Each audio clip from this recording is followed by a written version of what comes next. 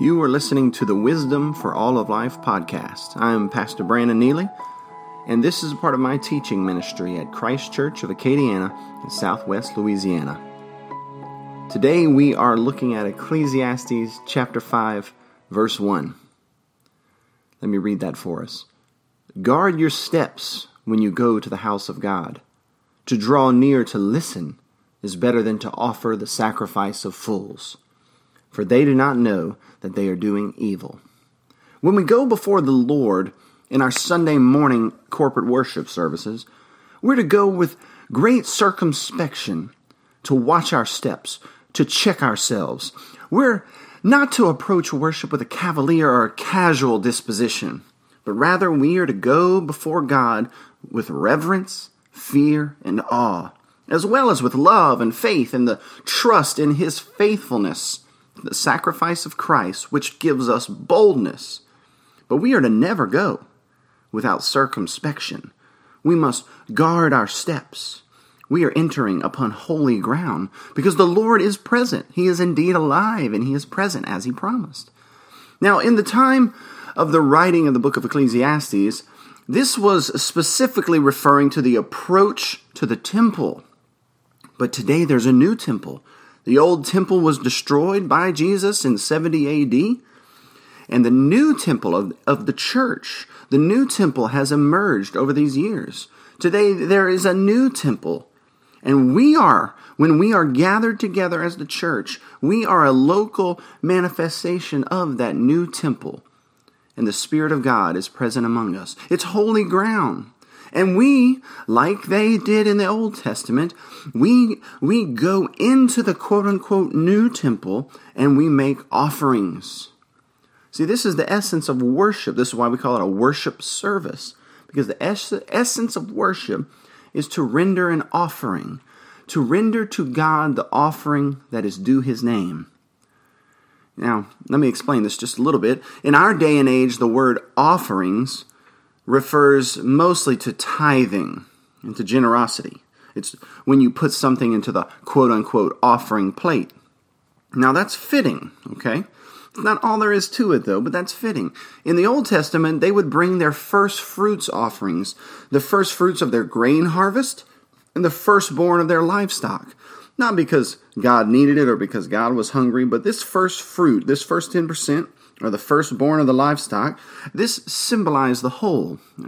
It symbolized that all was the Lord's, and all came from the Lord. He was their provider. He was their sustainer. And this symbolized that mutual relationship between the Lord and His covenant people. And today, though, we in a cash-based society, we bring the first 10% of our income. So, of course, like them, we may bring free will offerings as well and peace offerings. You can learn more about those in Leviticus chapters 1 through 9. But the word offerings refers to these first fruits offerings, this firstborn of the livestock, these peace offerings, these free will offerings, etc. But it refers to more than just money, even today. It also refers to the singing that we give and to the listening, and ultimately to the full life, whole submission that we are offering before Him in worship. We come before Him in worship, and ultimately what we are offering up is ourselves.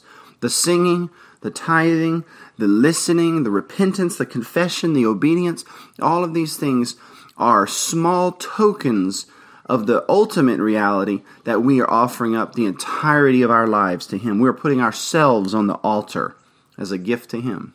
He purchased us with His blood. He offered up Himself for us. He ransomed us. We are His. We are His bondservants. And in our weekly service, we re-up those vows, so to speak. We recommit to our covenant to offer Him the entirety of our lives in reciprocity for what He has done for us. And this whole offering of all is simply symbolized in the giving of the first 10, the singing, etc., etc., and the giving of the first day of the week, etc., etc. It's all His, and we offer up all of our lives to Him. And we offer up the token on the Lord's Day worship to express that reality. That's an offering. That's worship. That's why it's called a service. Now, Wise King Solomon says that when we go to church in order to give our offerings, right, all of the above, all of the offerings, we must not offer the sacrifice of fools. So what is this? What is this particular person who is going into the worship service, into the gathered temple of God, and offering up a quote-unquote sacrifice of fools? And what is this? The sacrifice of fools is an unwittingly vain, evil, disobedient sacrifice that would be offered by someone who is not circumspect and who hasn't heeded the most obvious command here, and that is to listen to God. He's not listening to God. He's not opening up his ears. He needs to open up his ears to God. He needs to heed God, to obey God. That's vastly more important than to bring offerings. He would rather you obey him than to bring your gifts. Why? The gifts aren't needed by him. They're to be symbolic of a whole life offering. So to give the symbol without the reality, this is vain. This is foolish. And in fact, as Ananias and Sapphira learned, it's dangerous. When one isn't circumspect before the Lord, when he doesn't guard his steps, and one does not live in fear and awe of God, nor even in the basic fear of his wrath against sin, this person is being cavalier. They're playing with fire. They're not taking their shoes off on holy ground, and will go about offering ignorant sacrifices that the Lord has forbidden. They'll make stupid vows. They'll sing with false hypocritical lips. They won't give the best of their flocks. They'll give the leftovers, the tips, the afterthoughts.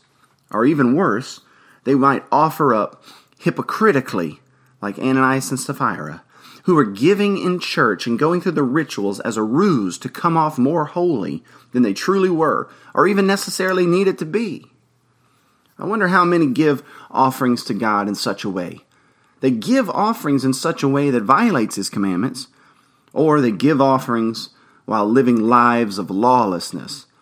That's the worship of fools. That's the offering of fools. Foolhardy, hasty, sinfully violating the law of God, and they sometimes don't even know it. Now, the better course for you and for me, Solomon says, is this: listen to God. That's right, listen to God. Listen to his commandments. Heed him, obey him. Listen to his Son. Listen to his heart and his words, and obey him. This is the only antidote to the offering of fools. When we go to church on the Lord's Day, consider this. To all my friends out there listening, to all of my Christ Church family out there listening, let us go circumspectly, with awe, with reverence. Take our shoes off, so to speak, for entering on holy ground. Offer up to the Lord our confession, our money, our singing, our song, our ears, but ultimately all of our life, all of our family, all of our businesses, all of our service, all of our days. Offer it all up to him, genuinely, authentically, in obedience to him. This is how we avoid worshiping like a fool.